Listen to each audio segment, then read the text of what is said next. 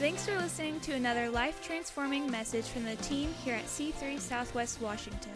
To find out more about our church, visit c3swwa.com.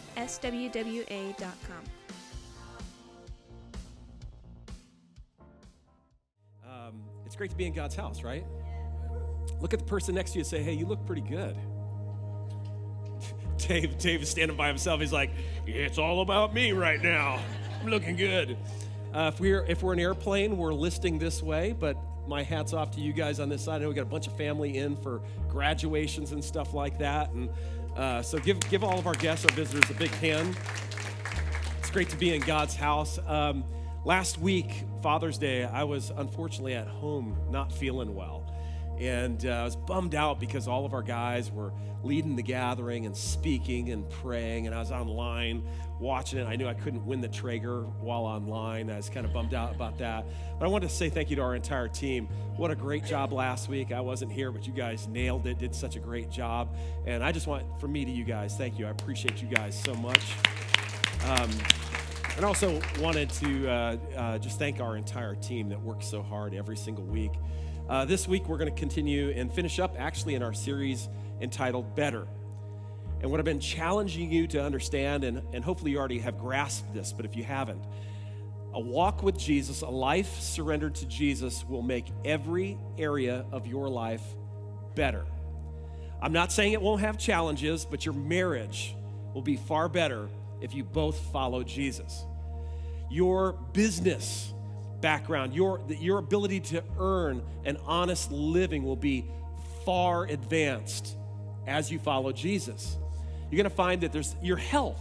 I mean, I think honestly, your countenance, your smile, a man who's forgiven, who's experienced the favor of God, walks around with a bounce in his step and a smile on his face. You just literally look better.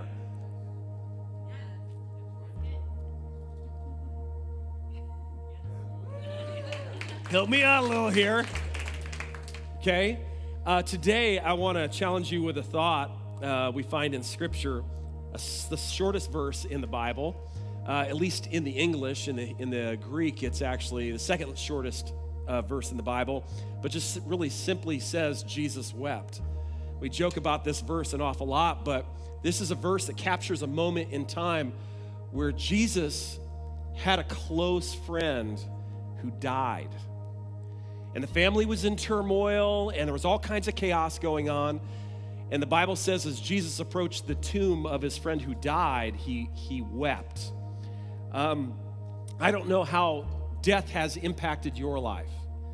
I remember as a 4-year-old going camping about this time of year, and some of you are going camping or coming back from camping. We were going to a place in Granville, Massachusetts, that as you pulled in, there was a giant monument on the side of the road, and my family wanted to get out of the car and take a picture next to it.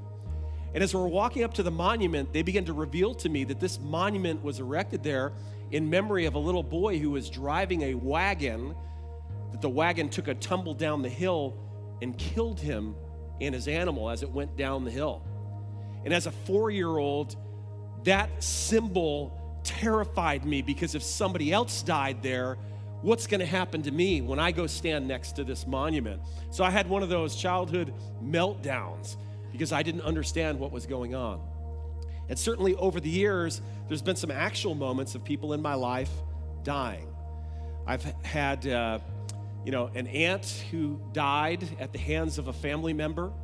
I've got other family members who tragically have taken their own lives. I've had grandparents who have all now passed away. There's been a moment in my life as a 18-year-old where I was in a traffic accident and ejected from the car. And I don't know how long went by. We were out in the middle of the woods, and it was not until the paramedics showed up that I woke up in the wintertime out in the snow in the middle of this field while they were working to extract my best friend who was in the passenger seat. Death has visited us all, no doubt. But my prayer today is that after we take a look at the Scripture, as we look at this experience that Jesus has, that you have a better understanding of death, of what it is and what it isn't, and how it impacts us, and how it impacts the kingdom of God. If you've had a tragedy that's hit your world, that's rocked you, that's left you standing back saying, God, why did you allow that to happen? Why did you take them? And it's put maybe a sliver in your soul and has caused some infection and has caused some struggle. Maybe during COVID, somebody you know and somebody you love passed away. We've all probably experienced that in this last season.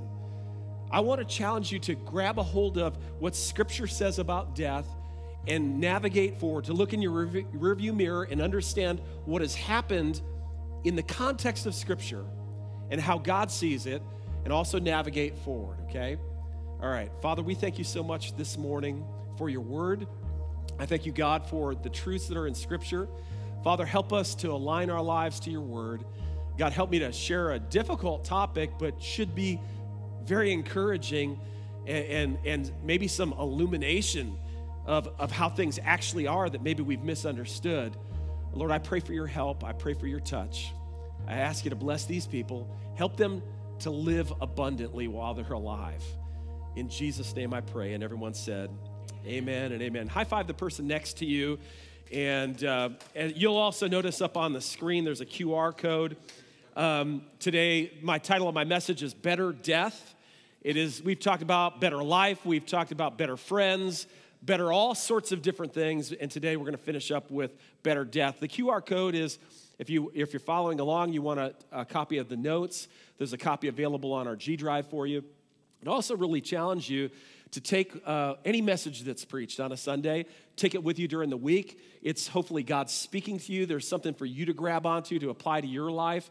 And spend time talking with your family about it. Grab a specific evening every day or every week and talk about what was touched upon and how it impacts you and how you believe it needs to be applied to your family. Because you don't want to turn church into coming in hearing a message and, woohoo, that was great, and then heading out. Because God, ultimately, when we come together, he's here and he's got truths that he wants to not just speak to you, but to impart to your life to help you as you follow after him. Amen? Come on, we're going to Participation Sunday. Amen? Amen? Say it like amen means yes. So it should never be amen. It should be amen. Amen. Yes. Okay, I'm excited. Anyways, all right, let's jump in here. In this verse, to go back and take a little bit of a view at this portion of Scripture that surrounds the shortest verse, Jesus wept. John chapter 11, verses 1 through 3 and 5 through 6, the Bible says there, now a certain man was ill. Just stop there for a second. That is a not good thing. That is a thing that's actually contrary to the heart of God and God's plan for all of us. Illness was never intended to be a part of our experience. And yet very much it is a real part of our everyday living. It's really moved to the forefront in these last couple of years especially, and way out of scale in my opinion. But the reality is there are things that happen to good people, and part of it could be sickness. In this case, Lazarus is an unusual character in Scripture. He's a very, very, very close friend of Jesus. And that kind of rubs against the grain because we think, well, if I walk with Jesus, then I'm never going to have an issue. I'm never going to have a challenge. We know that's not true. We say it all the time. Jesus said it, in this world you will have what? Trouble. It doesn't mean that's a destination. You're going to have to navigate through it. Leslie was talking this morning about suffering, and it's the heart of God is not for you to suffer. The heart of God is for you to navigate through suffering, to grab onto the thing that's on the other side of suffering, the goal, the accomplishment, the perseverance that builds character and strength. But bad things do happen. Now, this young man, Lazarus, lived in Bethany. He had two sisters, Mary and Martha, and they show up in Scripture as well. But another thing that's fascinating about this young man is as a young man and as a follower of Jesus, he is extremely rich, filthy rich in today's terms. He's able to throw banquets for the entire community and not even blink. In fact, one of his sisters was the one who she came to anoint Jesus with perfume, and she dropped on his feet $50,000. Actually, it's probably in today's market, actually up to about $75,000 worth of perfume just on his feet. I don't know about you, but I don't have $75,000 in perfume anyplace. If I had $75,000 worth of something, it would not be in a little tiny jar of Smell Good. It would be something big out in the garage or out in the backyard, right? Something cool, not a jar of perfume. But this is of the smallest things, and this is how wealthy this family is. Let me say this. money does not make God nervous. Poverty is not a sign of spirituality. It's just not. I don't know why we put it in our world where we want to equate poverty, like if I were to give everything away, somehow that would make me more spiritual. No, the reality is, if you are in love with money, that would help you out, but it's also going to make you more broken. It's going to be hard to fill up your car with gas. God's not nervous about money. Money's not a sign of necessarily of just God's favor, but it is a value. God provides for us, gives us the ability, the Bible says, to gain or acquire wealth. And this particular young man was doing great. I pray that you prosper. I pray that you do well. I don't know why everybody is so down on the word prosperity. Do you know that anytime God answers a single prayer of yours, he has prospered you? If you don't believe in prosperity, stop praying. Prosperity isn't about having so much money that it's tipping over in the closet, but when God adds something to your life, he's prospering you. I mean, Jesus said, I came that you might have abundant life. In other words, the life that you're living is not abundant. I want to add something in there. And it's not just money. It would maybe include some money, but relationships and health and strength, wisdom. And so there's an impartation of wealth in all different areas in our lives. This young man just happened to be extremely rich. And he was a close friend of Jesus. In fact, as you read through the scripture, when he becomes ill, the sisters send the message to Jesus, who is in a different town, and they say this, Lord, he whom you love is ill. Like there was a special affection between, an appropriate special affection between these two men. I mean, I think that it's okay in life to have lots of friends, but it's going to be normal, even in the kingdom of God, to have a different level of affinity with different people. And that's okay. You can only have one bestie. Well, some of you have 25 besties. I'm not sure how that works how words work, but Jesus definitely had a crowd, and he had people that he was friendly with, and then he had close, intimate friendships, and he had his disciples. And so this young man was just extremely wealthy, and it impacted his life as he pursued after all the good things that God has for us. The Bible says in verse 5 and 6 that after Jesus got the message, he actually stays there for 2 more days. He doesn't journey right back away to see his friend. Part of the reason why was because back in Bethany, Jesus' life was at risk, but also part of the reason is because where Jesus is doing ministry, things are happening. And so sometimes there could be bad things going on over here and good things going on over here. And sometimes you just have to lean into the good thing that's happening. You can't solve all the problems all of the time. And so in verse 17, Jesus arrives. And at this point, when he finally gets back to see his friend had been dead for 4 days in a tomb, and the mourning week was in full swing. Because he's such a prominent, wealthy figure in the community, the whole community has come out for mourning. On his property, there's banqueting, but it's somber. People are sad. They've placed Lazarus in a tomb, and there's just this devastation that the family's experiencing. A young man robbed of his life early in his days. And the fact that he followed Jesus, how could this happen to one of the most generous disciples that Jesus had? Now, here's something interesting that happens in the scripture that reminds me of many conversations that I have even to this day. John 11:21. Martha, the sister of Lazarus, says to Jesus,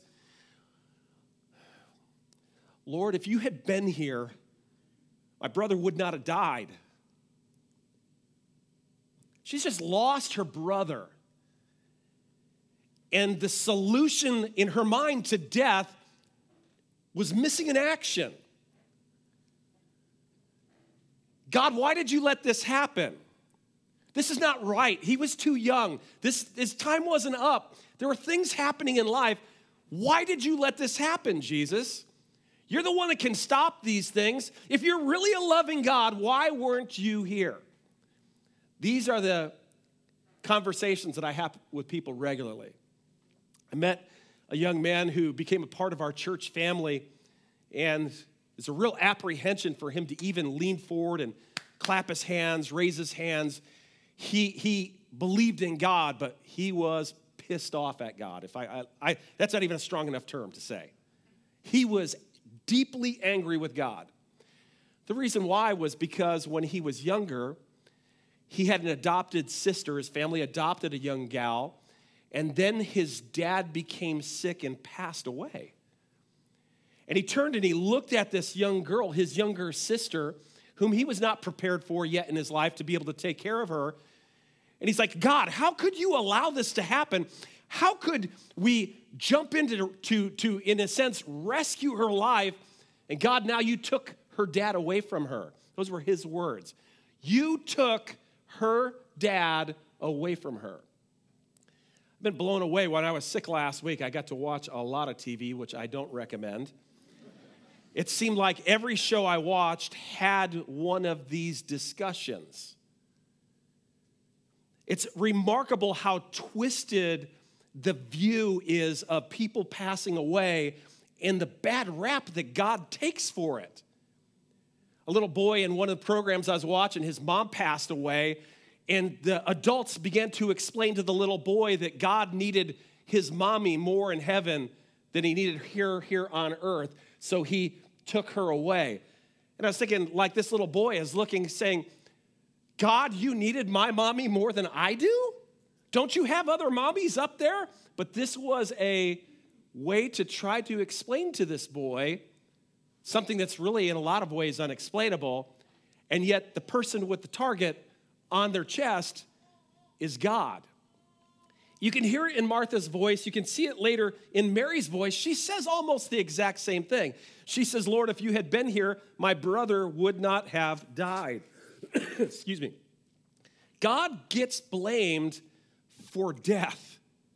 Even though all the scriptures say, make it very clear, I have come that you may have life and life more abundantly, yet it's remarkable that even in the church at times, how God gets blamed for death. And it really is a bait and switch. I've got children and I've had grandchildren, and I know how it works when you discover that somebody's eaten something that wasn't supposed to get eaten, and then one of the other siblings who's actually guilty will actually cast shade on one of the other siblings to try to get you to look at so-and-so so that you don't look at the source of who is actually to blame. And I think if there's any one excellent weapon wielded against people to create a separation between man and God is over this issue of God's role in death. This moment becomes a real sticking spot because Jesus showed up and loved this family, and now their brother has died, and if God is to blame, then Jesus is to blame. Why am I going to follow a Jesus who's killed my brother, or who could have saved my brother and didn't save him? And that becomes a very difficult sticking point. Again, my friend, it took him a number of years and some intense messages and studying scripture to discover who actually the author of death is. You know, God gets blamed for people's death because he removes people from the earth by means of death in their mind, because somehow heaven gains that person, or their time was up, so God took them out of here, or he's got a better plan and they needed to be removed so his better plan could happen. You hear that all the time. I've listened to some really crazy stuff. One of the most difficult things to deal with, I think, of all deaths would be someone who has a miscarriage. And it's a reality in the world that we live in. I think for a lot of reasons, the world that we're in, the foods that we eat, the way that we live, the way that we don't take care of ourselves. But I listened to somebody try to explain to somebody who had a miscarriage that, well, we just need to trust God. He's got a better plan. And if there's anything I want to get across to you, God's plan is life. God's plan is life every second of the day, every day that you're on this planet, from the moment of conception to the last breath. There should be a fight for life. And when you and I see situations that include death or death comes our way, there should be something that rises up within us that says, come on, let's fight against this thing, because Jesus came to destroy the works of the devil, and the devil came to do what? Steal, kill, and destroy. And so he's come to wage war against those things, and as his followers, certainly that should be our positioning when we face this. Sometimes God gets blamed for just simply not keeping people alive, as if he's lacking of interest or desire or care or compassion. And yet we see right here in Scripture, we read Jesus' response to death. He weeps. The Bible, in a couple of the different versions, says that he was moved visibly, and he wept. He didn't teary-eye, he didn't mist up. He wept. He probably sobbed. This is a human moment. Yes, Jesus was 100% God and 100% human. And the Bible says he set aside his divinity to walk in the footsteps of a man. He experienced death like you and I do, the full gamut of the emotions. His friend died. Why was he moved that way? Because of what it represents. I'll give you a couple points here in just a second. But ultimately, I think that this blame on God for death happens because it's such a heightened moment in people's lives when someone passes, and the enemy loves to take advantage of key moments to bring deception. Moments of deception are moments of chaos where I'm not sure what's happening, and a suggestion comes out. And because we're moving so quickly and not sure what's happening, we grab onto that thing and we hold on to it to be true. And in this case, I believe for Mary and Martha and so many people, it's a moment of deception. Jesus, if you had been here, even if Jesus is not there, life can still take place. That blame leads to bitterness that will always steer us away from God and ultimately from anything that leads to God's best in our lives, and the enemy loves to exploit this to the end. John 11, 33 and 35, when Jesus saw her weeping, he's looking at his friend's sister, and the Jews who had come with her also weeping. Here's that verse. He was deeply moved in his spirit. And what I would suggest to you is in that moment that you experienced loss, when you experienced the passing of a loved one or something unexpected happened, heaven noticed, and I believe that Jesus weeps in those moments. I believe that the heart of God, when he's around death, experiences death, responds the exact same way. Jesus came so that you would know the heart of the Father. And so Jesus, he's deeply moved in his spirit and greatly troubled, and then Jesus wept, the scripture says. And I think he wept for a couple of reasons. Number one, a life was cut short. Number two, a family lost a son, a brother, and they were hurting. He wept because a region lost a righteous leader. Here's a strong young man who's going to lead for many days of his life, positively impacting the community. And now at his absence, a vacuum is created. And we know how that can work sometimes. Often, unrighteousness will fill that chasm. Jesus wept because the kingdom lost an influential leader.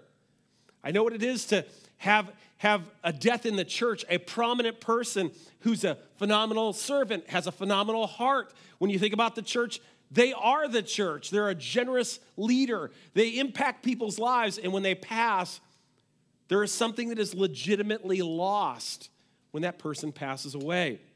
Jesus also wept because his close friend died. He wept also because the enemy had struck another triumphant blow. Anytime the enemy is successful, the heart of God is certainly moved by that, as should ours. I also think he wept because no one did anything to fight. Everybody's standing around saying, if God would just show up, and I believe that God is saying, you're here, you're my ambassador, do something about what's happening. So many times tragedy will come our way, and we stand around like, when's God going to show up? God has shown up. He's placed one of his servants on the scene, placed the Holy Spirit within that servant to rise up and say, whoa, hold on a second here. Remember Jesus sleeping in the boat? And the storm is raging around. We're going to die. We're going to die. Jesus stands up and he speaks to the storm. He says, peace, be still. And the storm goes still, right? Did he do that to show off? No. He did that to teach you and I what to do in the storms of life. Listen, when death starts knocking on the door, the way to pray is not, oh God, please, I hope you'll show up. No, you rise up and you begin to pray scripture over the person who's afflicted. And the Bible says the prayer of faith will set them free, will heal the sick. I love the testimony about Jaden. I remember when he first came to the church, when I first met him, he's having some vision issues and he began to describe it. And I'm looking at a 12, 13-year-old young man thinking to myself, this ain't right. Isn't that the heart of God for this kid? Come on, this is not, listen. God didn't breathe him into it. Well, God can use all things and glorify himself through his blindness. Sure, but God can also glorify himself through the healing so he doesn't go blind. Well, sometimes God gets more glory out of somebody being sick than he actually does of healing. In what planet? There's no one that Jesus walked by in Scripture and says, I would heal you, but you're going to glorify me more in your suffering than in your healing. There's nobody who said that. That never happened. Why is that our default? I'm going to tell you why it's our default. Because we're nervous about actually leaning forward and believing God for what the Scripture reveals. Yeah. I remember when we called Jaden out right in front of the church that first night that we found out this, and we prayed over him, and we said, we're believing for your healing in Jesus' name. Well, that's kind of gutsy. What if he didn't get healed? Well, if you don't speak out in faith, then there's not the opportunity to get healed. What did Jesus say when he healed people? He said words. He said, be healed. He didn't send happy thoughts. He didn't say, hey, we'll be praying for you. We're going to go back home and we'll, no, he spoke to the sickness and he said, be healed. Sometimes you got to rise up and fight. And I think one of the reasons why Jesus wept, nobody fought the battle. They just said, I guess it's just God's will for him to die. Sorry, I'm a little bit animated today on this issue. The passive Christianity that exists in the world today wants to say, well, if it's God's will, it'll happen. No, sometimes God's will doesn't happen. You know why? Because we don't enforce it here on the earth. There's a lot of speeders on I-5 driving right past police officers sometimes. You know why they don't get tickets? Because they don't get pulled over. That's just a fundamental fact. They're still speeding. Now, I'm not here to, we love police officers. There's no issue there, please. This is not a criticism at all. I'm just saying if you don't stand up in your authority, you don't stop unrighteousness. And so if you and I don't fight, sometimes the will of God doesn't happen.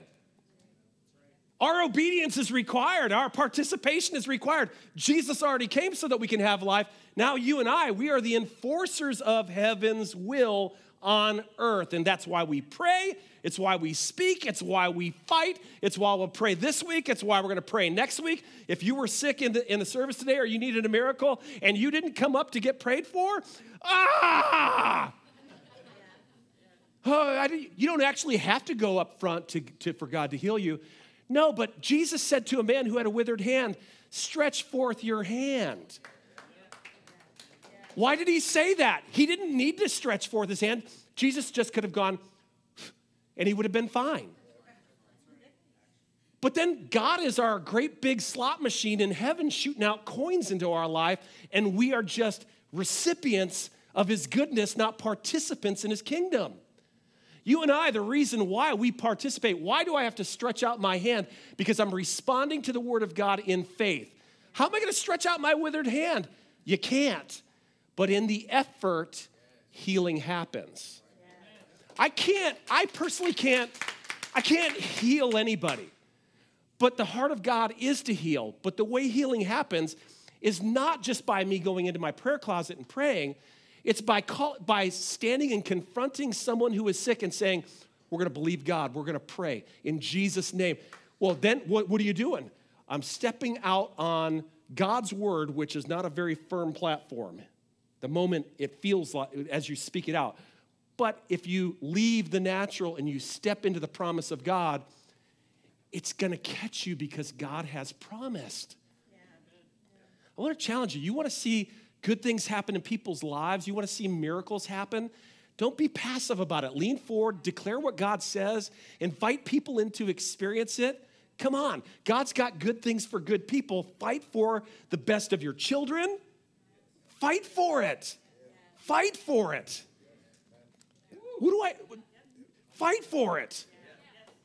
I don't know. Okay, I'll just talk to myself up here. Also, deception was taking root. God was being blamed for something the enemy did. And I believe that's why Jesus wept as well. It breaks my heart when I see the enemy successful in someone's life in my world. To watch him walk in and deceive somebody and then become angry or bitter or unforgiveness or suspicion or sin or whatever it is. That's a heartbreaking moment because Jesus came so that we could have abundant life, and here now we're taking a step backwards towards survival life because we've walked away from the promise of God. So let me give you a couple of things that I think are valuable to help you to experience better and a better death. Number one, we experience a better death. Let me hit pause just for a second. That being said, with what we know out of Scripture, I can tell you that I'm not afraid of the Granville Monument when I go camping. I'm not terrified of death. I probably would like to go in my sleep after a big dinner with friends in the air conditioning, right? When all is good. The thought of how I will go is not super exciting.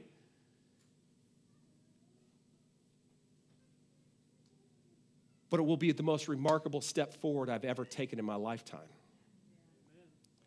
And so looking forward down the road as I'm getting older and my days are becoming fewer, there's not this anxiety, there's not this because of what Scripture teaches me. I'm able to not only live a better life, but I'm able to approach death from a better perspective that's appropriate, that's biblical, that's in balance. Number one, we experience a better death because we live valuing life as a sacred gift from God that it is.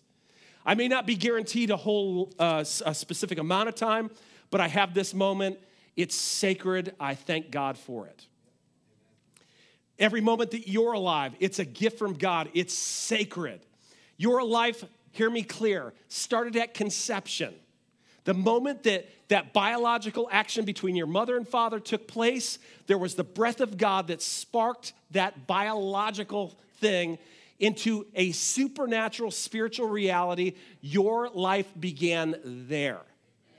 That is why there is such a pushback in the world that we're living in right now. I'm not even going to get into individual rights, but I will say this. Every life is sacred or no life is sacred. Every life is sacred. And we get that from a biblical perspective. It's revealed in Scripture. Psalm 139 says this. The psalmist speaking to God, "You formed me in my inward parts." God did this. God breathed you into existence. Anyone who's ever been conceived, you formed me in the inward parts. You knit me together in my mother's womb. That's the work of God.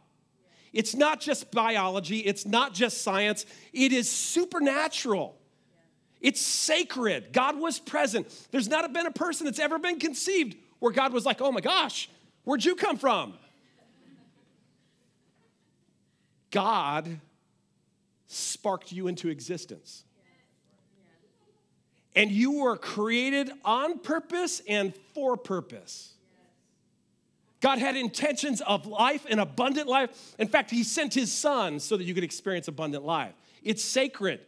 Goes on to say, "I praise you, I'm fearfully and wonderfully made. Imperfect as I am, or things that are lopsided, or things that have torn off in the wind, or whatever you're experiencing. Fearfully and wonderfully made. Wonderful are your works."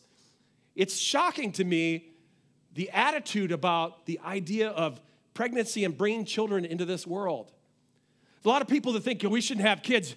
You wouldn't want to subject children to this world.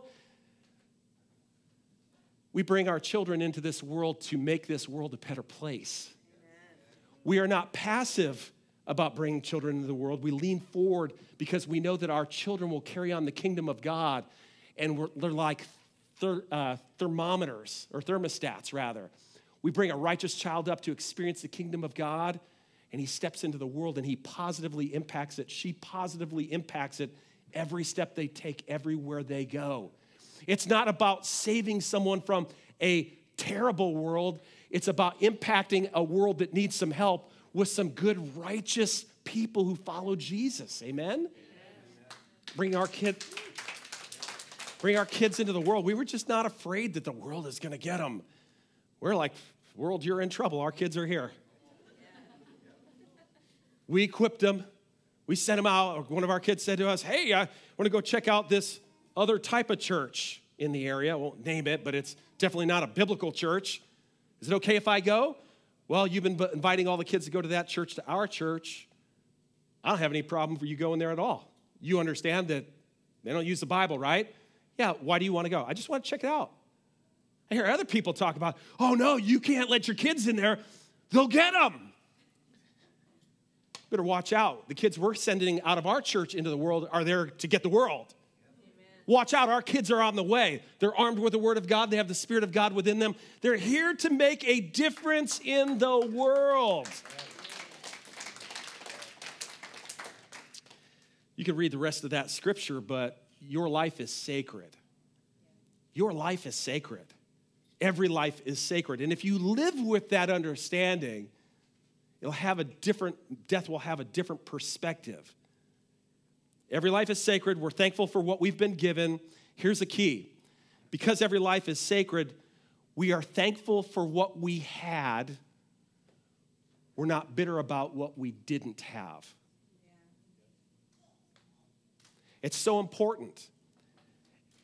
A person who walks with Jesus realizes the gift they're given, and they're thankful for that gift that they're given. And when that gift is no longer there, they're not angry that they don't have the gift anymore. They're still thankful for the time they had, and they proceed forward with that thankfulness. There's been times where the enemy has worked overtime in my heart and my mind. Not to go into all the story, but there was a period of time where I was actually afraid of one of my kids dying. None of them were sick or anything, but it's some things that happened in my family, and I felt like, yeah, it would probably be right. One of my kids are gonna die. And remember that feeling, that overwhelming nervousness every time the kids were going out to do something. This cloud would roll in and just want to lock me down. Like, no, I cannot live like this. God, I'm going to thank you for the time that we have. And if the moment comes where somebody dear to me passes, I'm going to celebrate what we had. I'm not going to allow my grief to eclipse the thankfulness. It's thankfulness for what we had, not bitterness for what we don't have. Amen? Amen. Okay. Let me give you the second slide. Point number 2. I've got 41 seconds left. We experience a better death because we live viewing death. I'm about to say it. Death is the enemy of God. It is, scripturally. It's the enemy of God. It's not even the tool of God. God created us to live eternally. He warned Adam and Eve, don't eat of that. We don't want death. If you do that, if you disobey, you will experience death. It's not the heart of God. It wasn't the plan of God. It's a reality, and God redeems that, but death is the enemy of God. John 10:10, the thief comes only to steal, kill, and destroy. 1 Corinthians 15:26, the last enemy to be destroyed is what? Enemy. Jesus has come to conquer his foes, and the last enemy to be destroyed is death. I mean, I'm probably not going to get a job working for CSI, even though I can usually crack the case on TV before we get to the end. I got a gift, and I let Rowena know regularly that I have it. Like, oh, wait, you just watch this. See? I called it. Because I got this kind of internal CSI thing, which would never pay me $1 in the real world. You probably have the same gift. We're similar, right? I'm not a CSI, but death, bad. Let me investigate those fingerprints for a second. Devil, life, good, God. Death bad, life good, death bad devil, life good God. I might not be CSI, but this much the scripture teaches me. Death is the enemy of God. God does not send his angels to come and get grandma to take her home. Jesus weeps when grandma passes because it's the final blow of the enemy. It's a reality, but it is not part of God's heart. It was not part of his plan. Death, hear me, death is the enemy of God. It's his enemy. It's his diabolic enemy. In fact, when you read scripture, he's going to throw not just the devil in the lake of fire, he's going to throw death into the lake of fire. Revelation 20:14, death and Hades were thrown into the lake of fire. This is the second death, the lake of fire. Ezekiel chapter 18, verse 32, I have no pleasure in the death of anyone, declares the Lord. Do you hear what I said? Scripture, I have no pleasure in the death of anyone, declares the Lord. We know it's God's enemy. It will be defeated. We are not passive. The presence of death causes us to rise up and fight. I have to stop. The best point. I didn't get to it. We experience a better death because we experience a better death because we are confident of what awaits us on the other side. Again, I'm a little afraid of how I'm going to go, but I long for what's on the other side. There's been some great moments here on earth, but they pale in comparison to what we'll experience on the other side. I had one vision in my lifetime. I was praying, and it's like the heaven and earth went away, and I was standing in the presence of God, and I can't even describe what I experienced. The level of peace, the level of love, the level of acceptance, the level of knowledge, the clarity, the lack of anything evil, and it only lasted for a few seconds. In fact, when it was over and I opened my eyes and it was gone, I was angry at God. How could you show me that and make me stay here? However, I got a taste for what the future has. A million scriptures. Can I stand with me? I'm gonna just show you a bunch of them. You look at them. John 14, Jesus went to prepare a place for you. Psalm number 116, precious in the sight of God is your passing. Death's not his friend, but you are. Acts chapter 7, I believe this happens every time. This is what Stephen experienced. He was dying a tragic death, and as he began to pass over, all of heaven appeared, and he could see Jesus standing at the right hand of the Father. I believe that's the first thing you're going to see. 2 Corinthians 5:8 says, be of good courage because if you're away from your body, you will be at home with the Lord. This is speaking to believers. Job chapter 19, Job said, I know my Redeemer lives, and at the last he will stand on the earth after my skin has been destroyed, yet in my flesh I will see God. I will see God in my flesh in the future. 1 Corinthians 13:12. Right now, we see heaven through a mirror dimly. We see God dimly. But then we're going to see him face to face. Face to face. Hebrews 9:27. And just as it appointed for man once to die, after that comes certainly judgment. But I find great comfort in this final verse, Revelation chapter 20, verses 12 through 15. Or 1 through 5, it says, then I saw a new heaven and a new earth, for the first heaven and the first earth had passed away, and the sea was no more.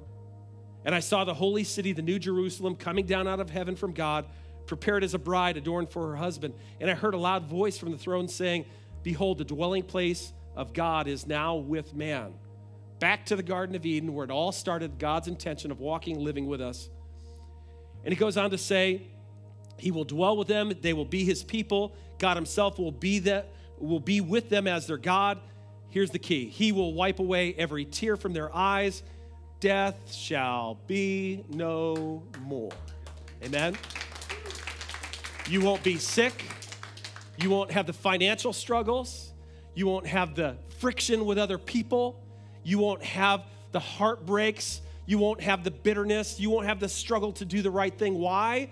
Because death shall be no more. Amen? This is why Jesus came. Jesus came so that you could have a better life and thereby experience a better death. Let me pray for you. How many of you would say that, like, in life, there's been some experience that has made this topic of death somewhat challenging in your life? Just being honest. I know, looking around, you got your hands raised. I want to especially pray for those of you who've raised your hands this morning, just right where you're at. In a time crunch, they're going to sing, and Jen's going to come back up, and we're going to finish our time together. But I want to take a moment to pray for those of you who've had that struggle. And what I just want you to simply do is just to put your hand over your chest, and I want to pray over you that God will give you clarity to be able to see the scripture applied to your life, to walk in the freedom of the truth. Jesus said, you shall know the truth, and the truth will do what? Set you free. God did not kill your grandpa. God was not sleeping in a corner when your best friend had that tragic accident. Heaven wept. Heaven wept deeper than you because it could see the full context of what was lost. Not just a friend, but the years that have been spoken into life by the Creator God, now robbed by the wicked one. And I want to pray that God will help to wash that wound that's within you, to allow you to be strong, to live well, and to understand better moving forward how death works in its role in God's economy, okay? Father, we come to you. I thank you for your word. God, this is certainly a challenging topic, but it's impacted all of us. Lord, you are a good God, and you desire the very best for your people. We thank you for sending Jesus, gave his life, who died so that we could experience life here on earth and eternal life. And we say yes to that. That's the great transaction. I say yes to it again today, God. I'm so thankful for that provision.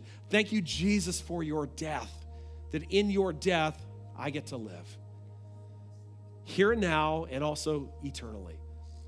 But Lord, I pray for hearts that have been wounded by death here on this earth, dreams that have been lost, moments that have been robbed, heartbreak that has been very realized. God, I pray right now for a washing of your word and a washing of your spirit.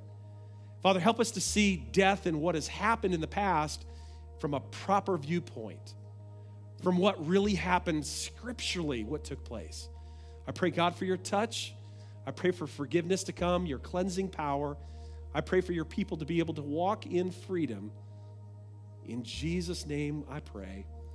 And everyone said, amen and amen. Let's sing. Thanks for listening. To find out more about our pastors, leaders, and what we do at C3 Church, visit our website at c3swwa.com.